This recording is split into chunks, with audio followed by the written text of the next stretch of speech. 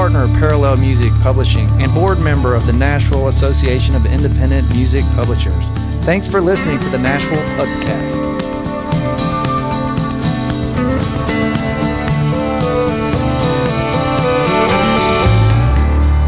This episode of the Nashville Pubcast, we have hit songwriter Josh Osborne, partner at Smack Songs. Josh tells us how his journey with the struggles and successes has prepared him for his role as a publisher.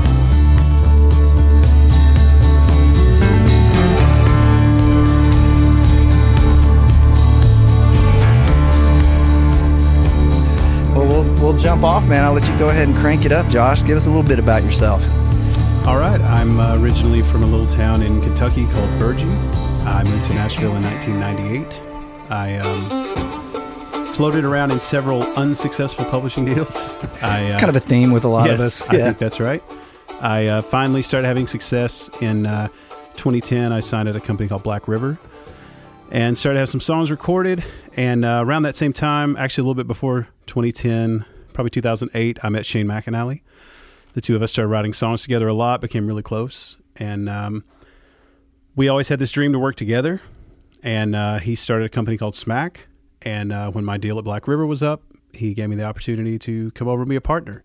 And we work on so many things together. It was kind of a cool opportunity for us to be under the same roof and work on a lot of these same projects. So that's how I ended up over at Smack.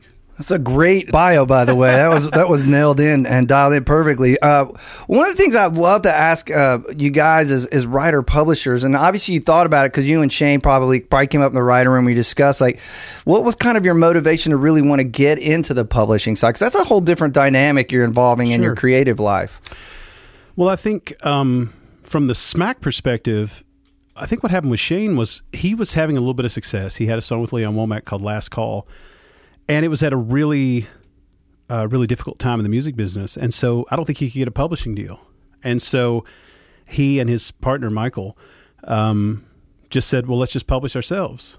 And I think it got to the point that it never made sense for him to sign a publishing deal. So he just sort of, necessity is the mother of invention. So I think he ended up building this company just to sort of have a place to house his songs and to, he had a creative team in place with Robin Palmer, and they did a deal with Cobalt, just sort of doing the admin on their songs and things. And it just kept growing because Shane's career kept growing. And we had always talked, like I said, we'd been friends for years. We always talked about the magic in the old days of like the Brill Building, where you would have all of these great songwriters that would go into the same building with Carole King and, all these different amazing songwriters. And we always thought that was the dream, was to have a situation like that. And so I think Shane was finally had enough success that he was able to build a company like that. And then it was a no-brainer for me when I was offered a chance to be a part of it, because that was kind of, as cliche as it sounds, that's kind of our dream. It's great to see success stories, especially, y'all's is pretty unique. You had the group with you and Brandy and Matt Jenkins and Shane, and you guys were just doing your thing, and the thing caught on fire, which is awesome about this town. Absolutely. Do you look at your co-writes differently, approach them differently than as you did when you were younger, just probably a little more reckless, just write with everybody? Right. Well, I think that that comes with just having some success as a songwriter. I think that happens naturally. What I have found is being a part of a company now, like being a publisher was never necessarily a dream of mine, other than getting to be involved in a company like with Smack. But now getting to be on the other side of it, you almost find like at times you find more joy in like some of our younger writers having success, and they're getting that first cut, or they're having their first number one hit, or they're getting to write with somebody that's one of their heroes, and they're like, oh, I finally got a day with this, because you, in a sense, get to relive all of that again. Because some of that, once you start having success, it does become a little bit more workmanlike. It is a little more like there are people that work on your calendar. There are people that, set your schedule. There are people that make sure you're in the right room on the right day. And that's amazing. And like, I love to be excited every day. I look at my calendar and go, I'm writing with people today that I love.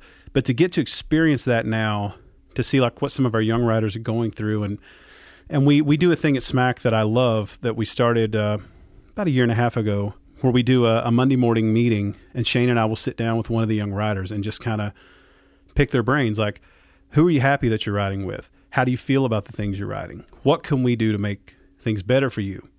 And I love getting to do that because we sit in those rooms and I can literally say to these young writers, I've been there. I know exactly what you're dealing with. Hang in there. You're doing it. Don't change what you're doing.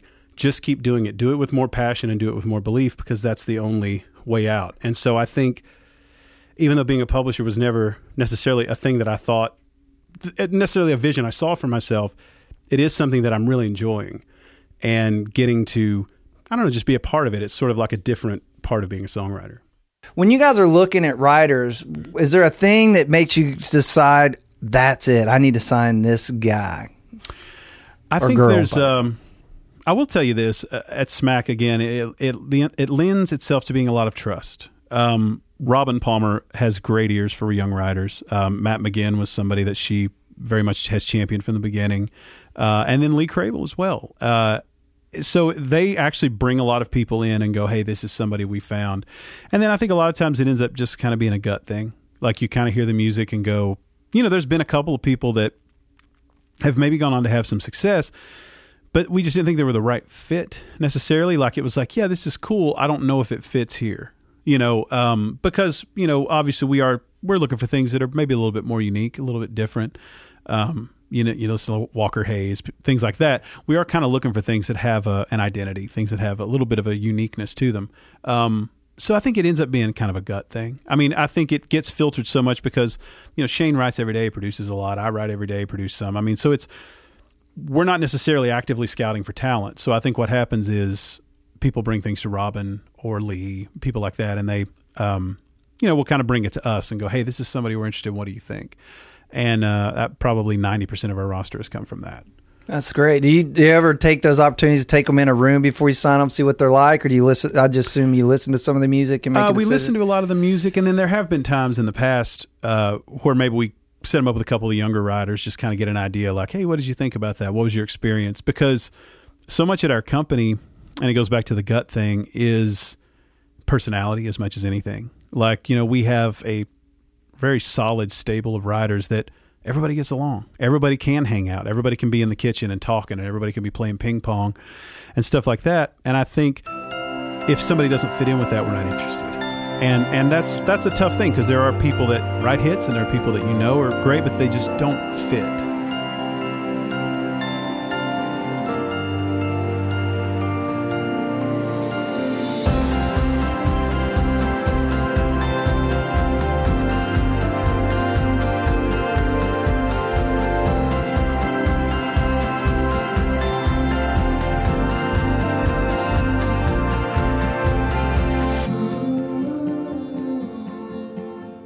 I always like to ask, this is one of my favorite questions to ask everybody's come in, because the music business changed so drastically. We kind of touched on some of that, especially in the last 7 years. It's just been leaps and bounds changes in town.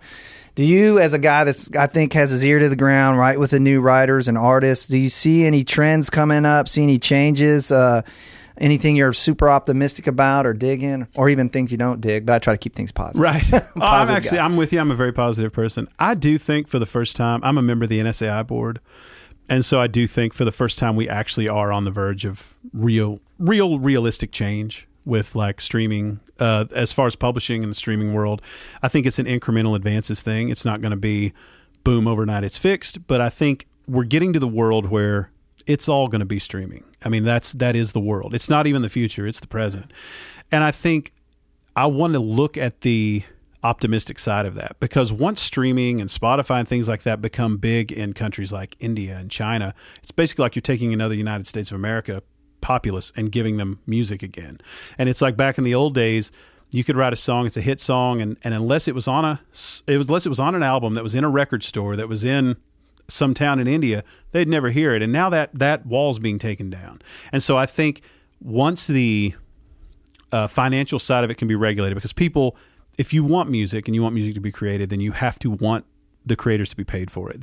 People have to be able to make a living at it. You can't chase your whole life after the brass ring to find out that the brass ring's made of, tinfoil. So you have to, if we can get that figured out, which I personally, from an optimistic point of view, feel like that's happening, I think it could be the greatest thing to ever happen in the music business. And I think within the next 10 years, it could really cause another boom. It could cause like another revolution of music. And I think that stuff's all exciting.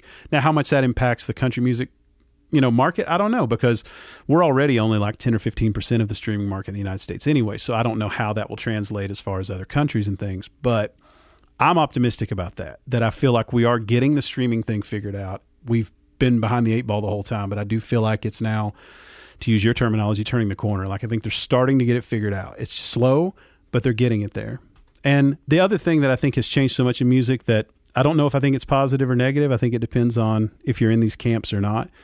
But we've become a very camp-driven town, which is, I think LA is a little bit more known for this, but it's like, this artist writes with this group of people, and this artist writes with this group of people. And it wasn't always that way in Nashville. I think it's getting more that way, and I don't know if it's an LA influence or if it's just a natural influence. I think more of our artists write now than probably ever have, like consistently across the board. And so I think it's just the way the business is going. So I think that's depends on which side. It depends on if you're in the room or not, if you think that's a positive thing. Create silos. That's a word. I'm actually quoting Jeff Carlton. There's a lot of silos being built, but if we as a community, we've always been really good at trying to keep that community. And that's always been I think the challenge to the younger generations and the writers out there and the artists is to really, I get it. I think financially we've all been driven to, like, if you have something good, you try to protect that. Sure. And it's only a natural thing. I totally, completely understand. I've been on both sides of those fences. And having started my company 7 years ago, trying to get back in with all developing young writers, it's been a bit of a challenge, but it can be done. Absolutely, because money, as you said, it's a lot harder to make it off sales. And I would go in. I'm also optimistic that these changes are going to be good on streaming, and I think, as I've had some conversations with some of my publishing friends, if we can get the country market as a whole to stream more, that's the one side. Like we're not at the level I think we will be. We have more audience that's not on these services yet. Absolutely. When that finally happens, I think that's a big help. And I think people fear that as records, like, CDs are disappearing completely out of stores. I'm actually one of those people because I grew up, for years, and probably until the last year, every time I would have a song on an album, I would go to Target and buy the album every time. It was like a ritual. It was something I enjoyed doing and looking forward to doing. And that's just not happening now. Like sometimes they don't even, you get a song on an EP of a new artist, they don't even put out a physical release of it, and so it's just, look, I'm one of those people clutching it going, don't take this away from me. But at the same time, you can't just deny it and go, I don't want that to happen. Well, it's irrelevant. You know what I mean? Like it's going to happen. So I think we have to just embrace it. And again, like you said, with positive energy, you just have to face it and think, this is the way it is. Thanks for listening to the Nashville AIMP Pubcast. For more information, check out AIMP.org or follow us at Nashville AIMP on Instagram. The Nashville AIMP would like to give a shout out to our sponsors, Sound Exchange and Jamber. Sound Exchange develops business solutions for the entire music industry. They collect and distribute royalties on behalf of more than 155,000 recording artists, master right owners, and music publishers. Sound Exchange have paid out more than $5 billion in royalties. SX Works serves the licensing and administration needs of music publishers around the world and operates CMRRA, which represents music publishers and administers mechanical rights for the majority of songs recorded, sold, and broadcast in Canada. Jamber wants to know if you're looking for an easier way to capture song splits at the point of creation and organizing your catalog. Jamber is our podcast sponsor, and they are offering listeners a first look at their songwriter and publisher apps that allows songwriters to collaborate when inspiration strikes. Go to jamber.com/AIMP to sign up today.